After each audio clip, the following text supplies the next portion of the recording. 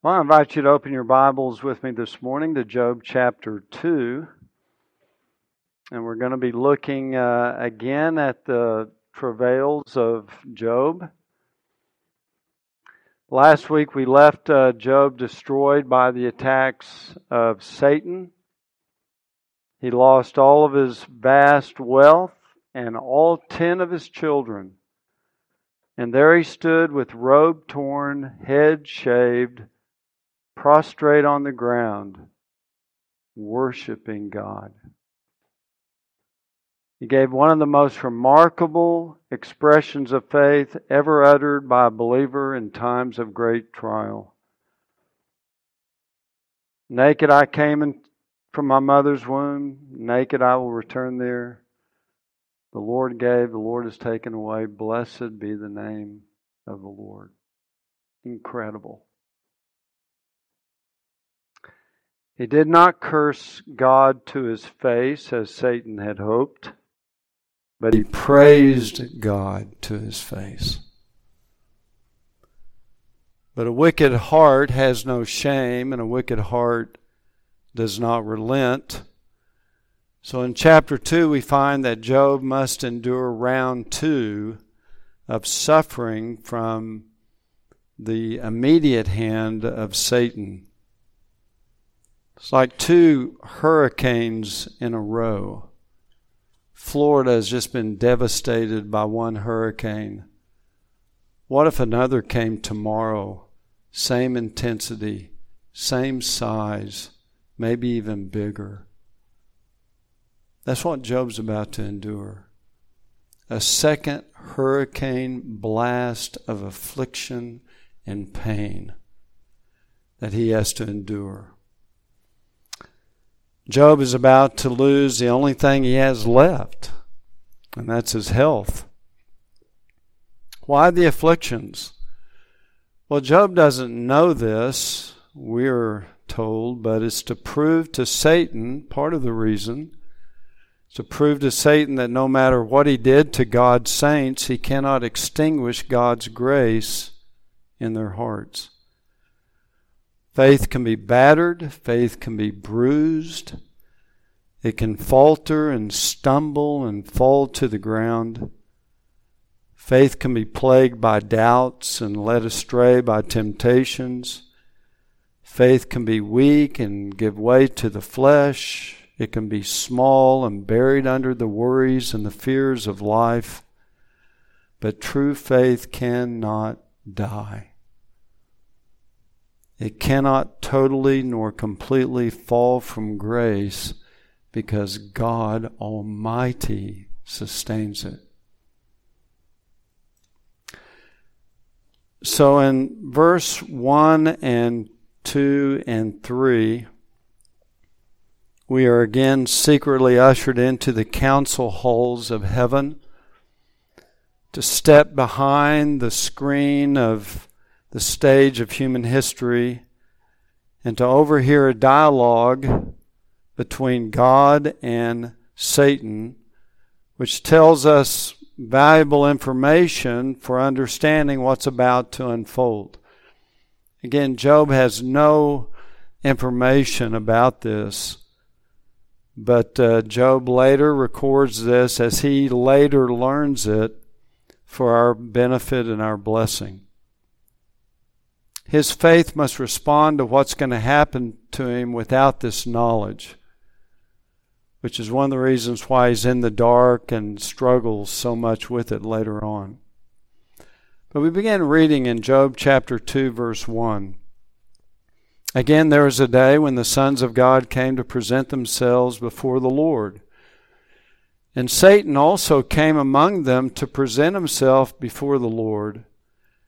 And the Lord said to Satan, "Where have you come from?" Then Satan answered the Lord and said, "From roaming about on the earth and walking around on it." And the Lord said to Satan, "Have you considered my servant Job? For there is no one like him on the earth, a blameless and upright man, fearing God, turning away from evil." And all of this is basically exactly what we had read previously in chapter 1, verse 6, 7, and 8. It's a repetition. And all of this is a is designed to just set up the fact that we're now in round 2. It's introduced the same way. The same words are said in heaven. It's a repeat of the same because it's all gathering up this momentum that now the same thing is going to happen again, only the affliction will be different. So what's interesting is that, again in verse 3, Satan is engaged by the Lord, and the Lord initiates round number 2 by saying, have you considered my servant Job? Same thing he said in Job chapter 1. So he initiates the second trial. And again, God confirms Job's righteous character. There's no one like him on earth, a blameless and upright man, fearing God, turning away from evil. And in effect, he says, Satan, you have failed. You have failed, but Job's faith has held. And God confirms that Job still holds his righteousness. He says in the latter part of verse 3, and he still holds fast his integrity, although you incited me against him to ruin him without cause. So Job has passed the first test with flying colors in spite of the devastation that he has endured in the first round of his torment and affliction. What's interesting is that the Lord adds in verse 3, and he still holds fast his integrity, although you incited me against him to ruin him without cause. So the Lord is acknowledging that Job was innocent. Satan, you have incited me to ruin him without cause. This is interesting language for sure. What does it mean? Well, on the one hand, God is taking full responsibility for ruining Job. He is expressing his complete, full sovereignty over everything that happened in chapter 1. He says, Job still holds fast his integrity, although you incited me against him to ruin him. I ruined him without cause, even though it was Satan who is the immediate agent, but God is the ultimate cause. So God is taking full responsibility for ruining Job. God said that Satan incited him to ruin Job.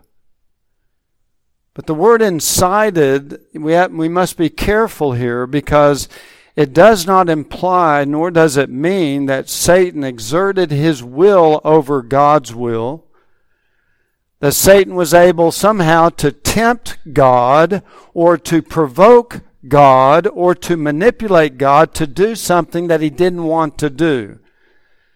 So when God says, you incited me, it's not like in some way the devil triumphed over the Lord to bring about this affliction. That is not what that word is implying. Satan didn't trick God or deceive God into doing this. That was not God's plan. This is made clear in the greater context. Again, if you go back to chapter 1, verses 7 through 12. God initiated the encounter, just like he did here. Have you considered my servant Job? God initiates it all.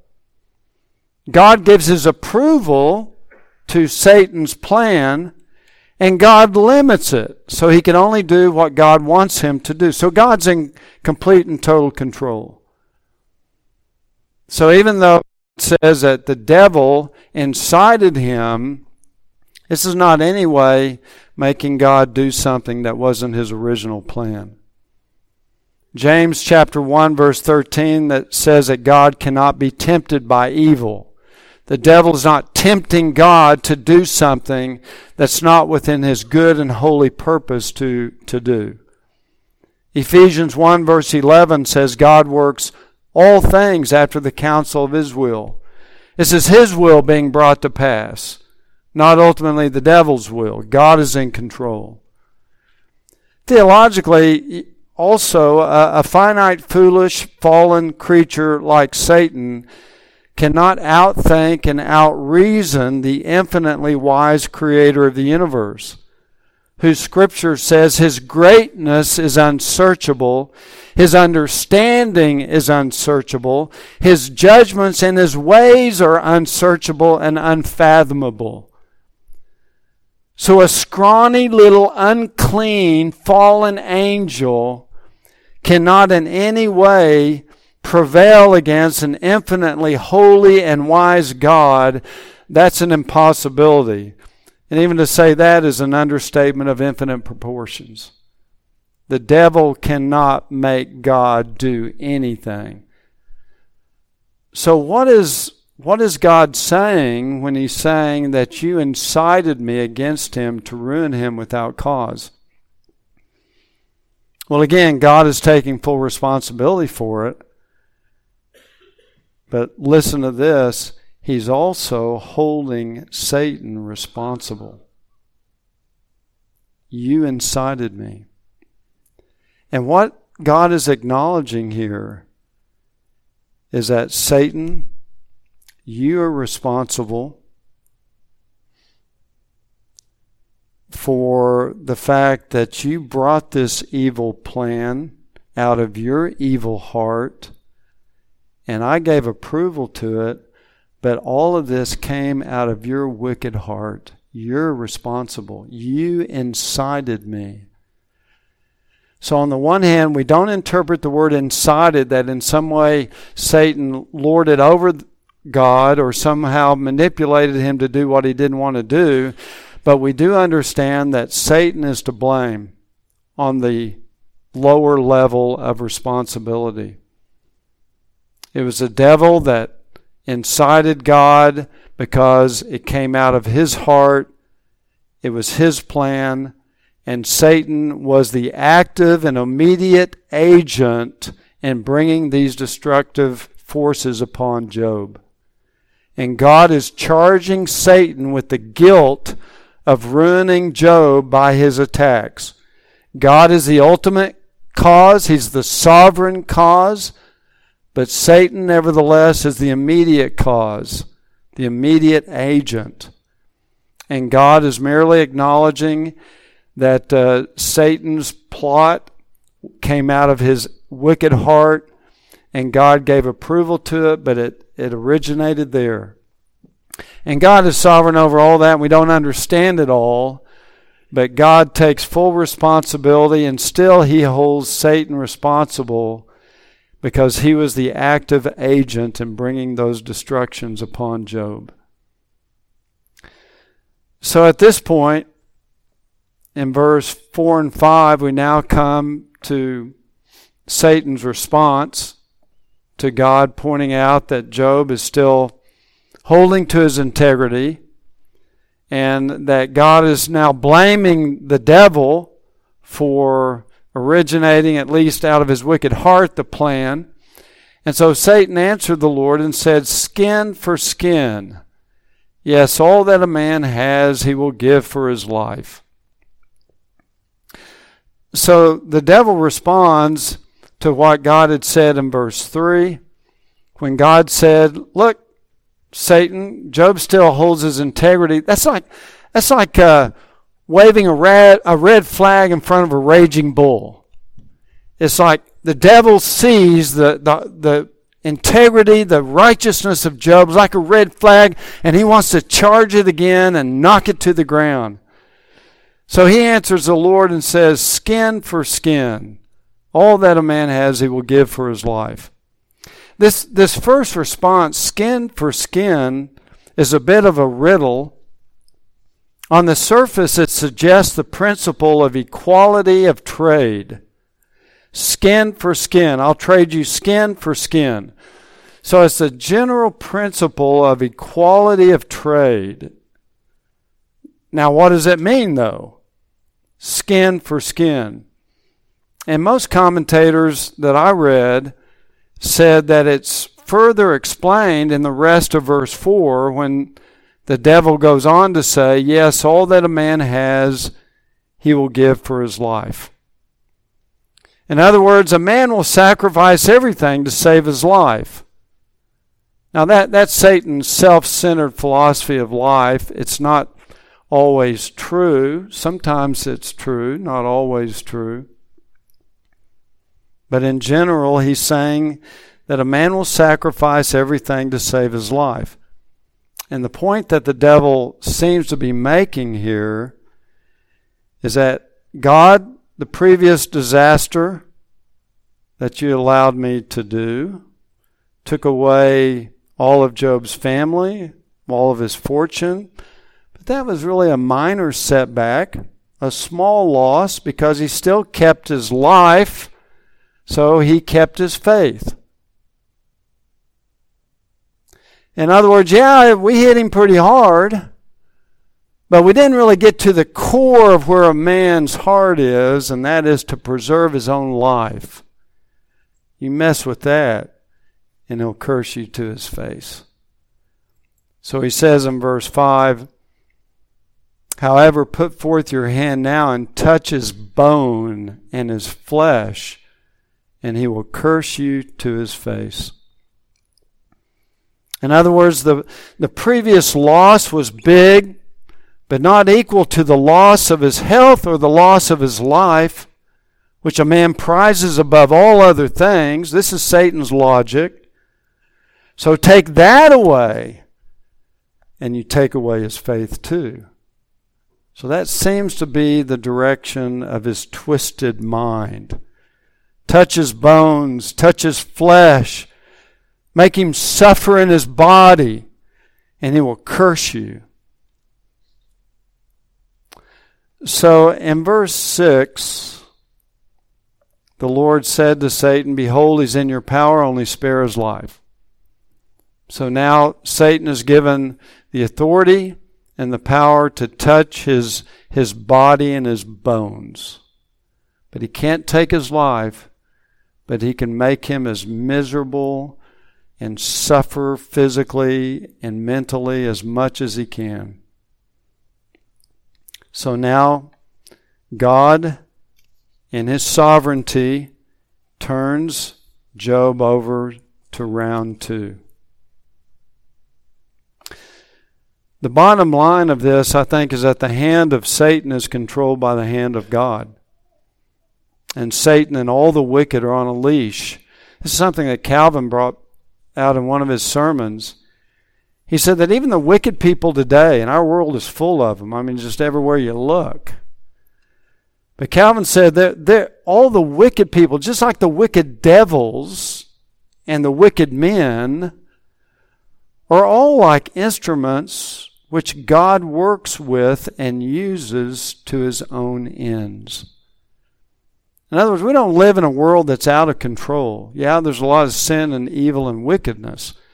No, we live in a world that's under God's control, and he is using evil and wicked to accomplish his glory and bring about the good of his church.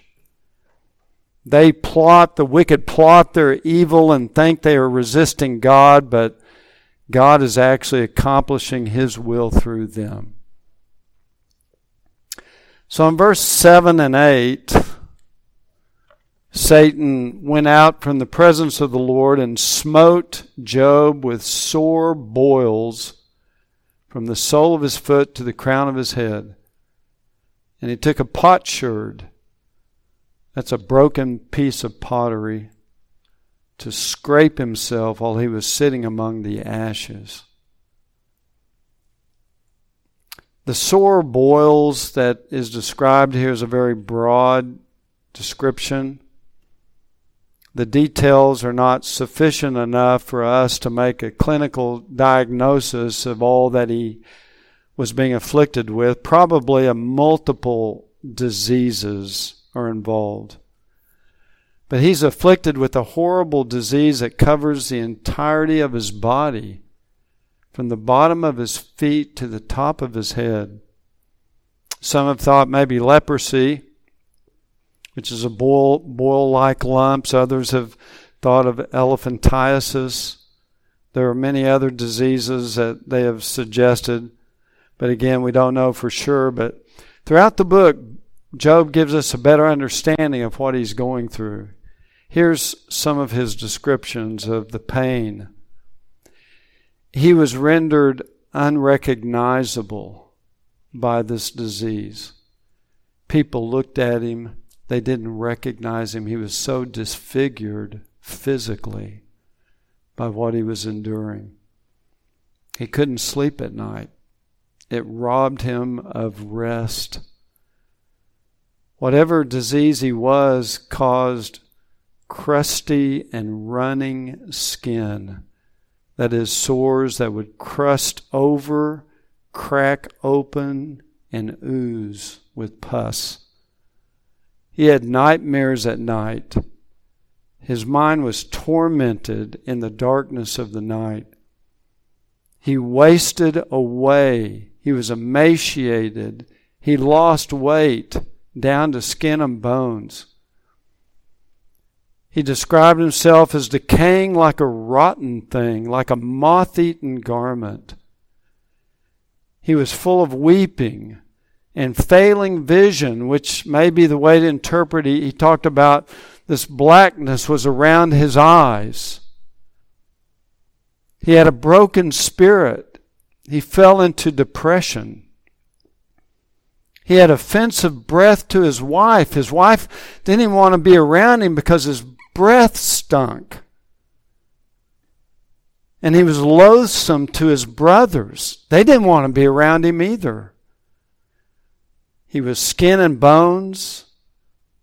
He suffered a fever, constantly this inner burning fever. His skin was turning black. Kind of like you think of frostbite or some rotting disease of his skin. Gnawing pains that never stopped on the inside. His family, his servants, his friends loathed him and deserted him. This is more than a bad day at the office. I mean, can you imagine going through that? It all adds up to a hideous picture of a man tortured by loathsome disfigurement and agonizing pain. And there's no modern medicine to mitigate the suffering. No painkillers. All he can do is take a broken piece of pottery and just try to relieve himself of the itch. It's like having a bad case of poison ivy. If you've ever had that, it drives you crazy with the itch. And even though the rubbing it with a broken piece of pottery causes its own damage, at least you get a little bit of lessening of the itch. He was doing everything he could. Job will think he's been afflicted with a terminal illness with no hope of recovery. He's sitting among he's scraping himself with the potsherd. He's sitting among the ashes, back in verse 8. Probably a reference to the city dump where the trash is burned outside the city, which could indicate that because of his affliction, he was now looked upon as an outcast, and they wouldn't let him come into the city anymore. Kind of under the Mosaic covenant, if you had leprosy, you had to live outside the city. You had to cover your mustache. When anyone started coming close to you, you had to yell out, "Unclean, unclean, so stay away from me." And maybe that was the type of stigma that he had because of the disease in the day in which he lived. Lived like a leper, quarantined outside permanently for either purity or public health reasons. Of course, his friends later will come and sit with him. So others have thought maybe this was more of a self-imposed isolation, accepting the assessment of his own condition, his deplorable condition, that he had been reduced to basically human trash. So he's going to go out and live where all the other trash lives, and that's outside the city among the ashes. There he was mocked by the children, kind of like what they did to Elisha. people would spit at him. Job 30 verse 10 says, "They abhor me and stand aloof from me, and they do not refrain from spitting at my face." People would walk by and see Job and be so revolted by him, they'd just spit on him. So here's a man who had everything in his life. He lost all of his wealth. He lost all of his children. And now he has to endure this horrible physical affliction. And then possibly just to add further torment comes the words of his wife. Then his wife said to him, "Do you still hold fast your integrity? Curse God and die." This is another dimension of Job's suffering and his affliction. It brings confusion and chaos into his relationship with the only member of his immediate family that he has left, and that's his wife. So the only member of his family now vents her own anguish and frustration. She seems to both lash out at God as well as express a desire that her husband's suffering would come to an end. Curse God and die. She no doubt loves him. She hates to see him suffer, but she doesn't understand his faith. The first comment she makes, "Do you still hold fast your integrity?" indicates her own inner spiritual confusion, her lack of ability to comprehend the faith of this incredible man. She believes that Job's faith in God has not done him any good. She says, in effect, God has treated you badly. Look at your circumstances. Wake up. Why do you still worship God? Why do you still hold your integrity? And then comes those piercing words, curse God and die. To curse God, possibly and probably, she is unwittingly playing into the hand of Satan. Maybe the devil had gotten into her head, for she's speaking the very thing the devil wanted to happen, for him to curse God to his face. And now he hears it from his wife. Curse God and die. This could be Satan's final attempt to weaken Job's faith by using his own trusted and otherwise loving wife against him. She is angry with God, and she encourages Job, her husband, to be angry too. She sees death as the only option to prolong suffering. And at the time when Job needed encouragement and a sympathetic ear most in his life, when he needed compassion, she took the devil's trident and speared it deep into his heart to drive him to despair, so that the very woman created to be his helpmate became his adversary. Job's response, again, is found in verse 10, where he said to her, "You speak as one of the foolish women speaks. Shall we indeed accept good from God and not accept adversity? In all this, Job did not sin with his lips." So though his body is afflicted with the most terrible of diseases imaginable, his faith is still standing strong. Though fever consumed him, his temper did not flare up against God.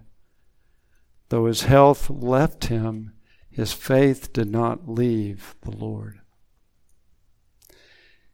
He rebukes his wife by saying, "You speak as one of the foolish women speaks." The word for foolish here is the strongest found in the Hebrew language. It's Nabal. It describes one who has completely renounced God and his ways. So that in effect what Job is telling his wife to not trust in God is spiritual folly of the worst kind. It's a form of practical atheism, because the fool has said in his heart, "There is no God." And your advice to me is, if there is no God, you speak as one of the foolish women speaks. And then he expresses again, amazingly, his trust in God when he said, "Shall we indeed accept good from God and not accept adversity from him?" is implied. So that in all that Job did, he did not sin with his lips, nor with his heart. So that Job acknowledges the sovereignty of God over his affliction, but his unwavering allegiance to God in spite of it. This is again incredible. He submits to God's will for good or for ill. And Job doesn't know why this is happening to him, but he knows who's behind it. It's his God. His God that he trusts. His God who's a good God, a wise God, a God who loves him. He trusts in that God, though he doesn't understand his circumstances. He knows who's behind it ultimately. And it's not the devil, it's God Almighty. And because he trusts in the good character of his God, he has learned to live in the eye of the hurricane. William Cowper, in one of the hymns we love to sing in this church from time to time, said, "Judge not the Lord by feeble sense, but trust him for his grace. For behind a frowning providence, he hides a smiling face." And that was Job's confidence in God. So does God ordain sickness, heart disease, cancer, arthritis, COVID? He's sovereign over all of it. He uses all of it.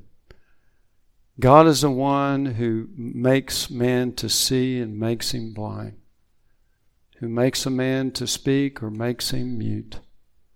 God is sovereign. He has a purpose. He has a reason, which our little finite minds most of the time cannot understand.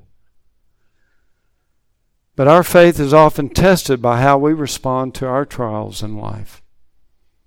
We can respond in frustration, despair, complaining, or like Job, we can humbly acknowledge the hand of God, trusting him for his grace, knowing his purpose is good. Trusting God helps us find the peace in the eye of the storm as well. But Job's faith is certainly sustained by the grace of God. Without grace, he's cursing God all the time. Satan has expended all of his venomous malice against God's servant, and he had to witness his own utter failure in chapter 1. But God's grace is greater than our trials, because greater is he who is in you than he who is in the world. But the fact that his faith is still persevering testifies to the glory of God's grace and how worthy God is of our worship, even in times of loss. God is still worthy of our worship, though he takes it all from us, because God is good, God is loving to his people, and God is wise, and we don't understand it.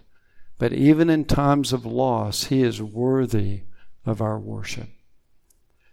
Many years ago, we lived in a house that had 2 rows of beautiful red tulips that would come up in the spring. And these tulips are absolutely beautiful. I mean, all the petals were perfectly overlapping in that beautiful cone shape. And during the daylight hours, they would just beam towards heaven. It was a beautiful thing. But one spring day, we had a horrendous storm blow through with all the rain and the lightning and the hail. And it absolutely demolished all of our beautiful tulips. It knocked the petals off. It broke the stems. The weight of the rain and the hail just crushed them all down to the ground. The petals were strewn across the yard because of the wind and just decimated all of them. The next day, the storm was gone. The sun came out. I remember looking out my window, and I saw one little tulip that, by the grace of God, was not broken, but he had been bent over, and he raised his little stalk up, and all he had left was one petal, just one little petal. But he raised his face up to his Creator, his Maker in heaven, as it were, with his one little petal sticking out, as if to say, God, I hardly even look like I'm a tulip anymore, but I have one little petal left, and with that petal, God, I worship you. That's the faith of Job. That's the faith that comes when he takes everything from you. He is still worthy of our worship because of who he is. And we trust him for who he is. Judge not the Lord by feeble sense. Trust him for his grace. Behind a frowning providence, he hides a smiling face. May God grant us all the faith of Job. I don't know what trials or troubles or illnesses you're facing today, but oftentimes we have a tendency to complain. I do. We have a tendency to grow impatient, to despair, to get frustrated. We need to take our eyes off our circumstances and put them on God. He's our Maker. He's our sovereign God. He has a reason for everything he does. Every pain has a purpose. And may God enable us to find our trust in God to be a stronghold in times of trouble, a shelter in the midst of the storm, a solid rock when life seems to be falling away. So Job's faith gives us a godly example to entrust our own souls into the hands of God in times of trouble. But there's no greater example of trust in times of affliction than the Lord Jesus Christ himself. As Peter wrote of our Lord, while being reviled, he did not revile in return. While suffering, he uttered no threats, but kept entrusting himself to him who judges righteously. You see, pain, all pain, has a purpose in the plan of God. So does your pain. It has a purpose. But for Jesus Christ, his pain and his affliction was redemptive. He endured the pain not because of his own sin, but for ours. He died as our substitute.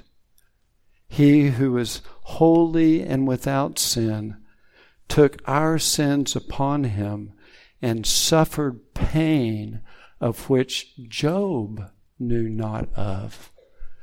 A pain so deep, so vast, so ultimately infinite in the curse and the wrath of God that he bore, that no man can understand it.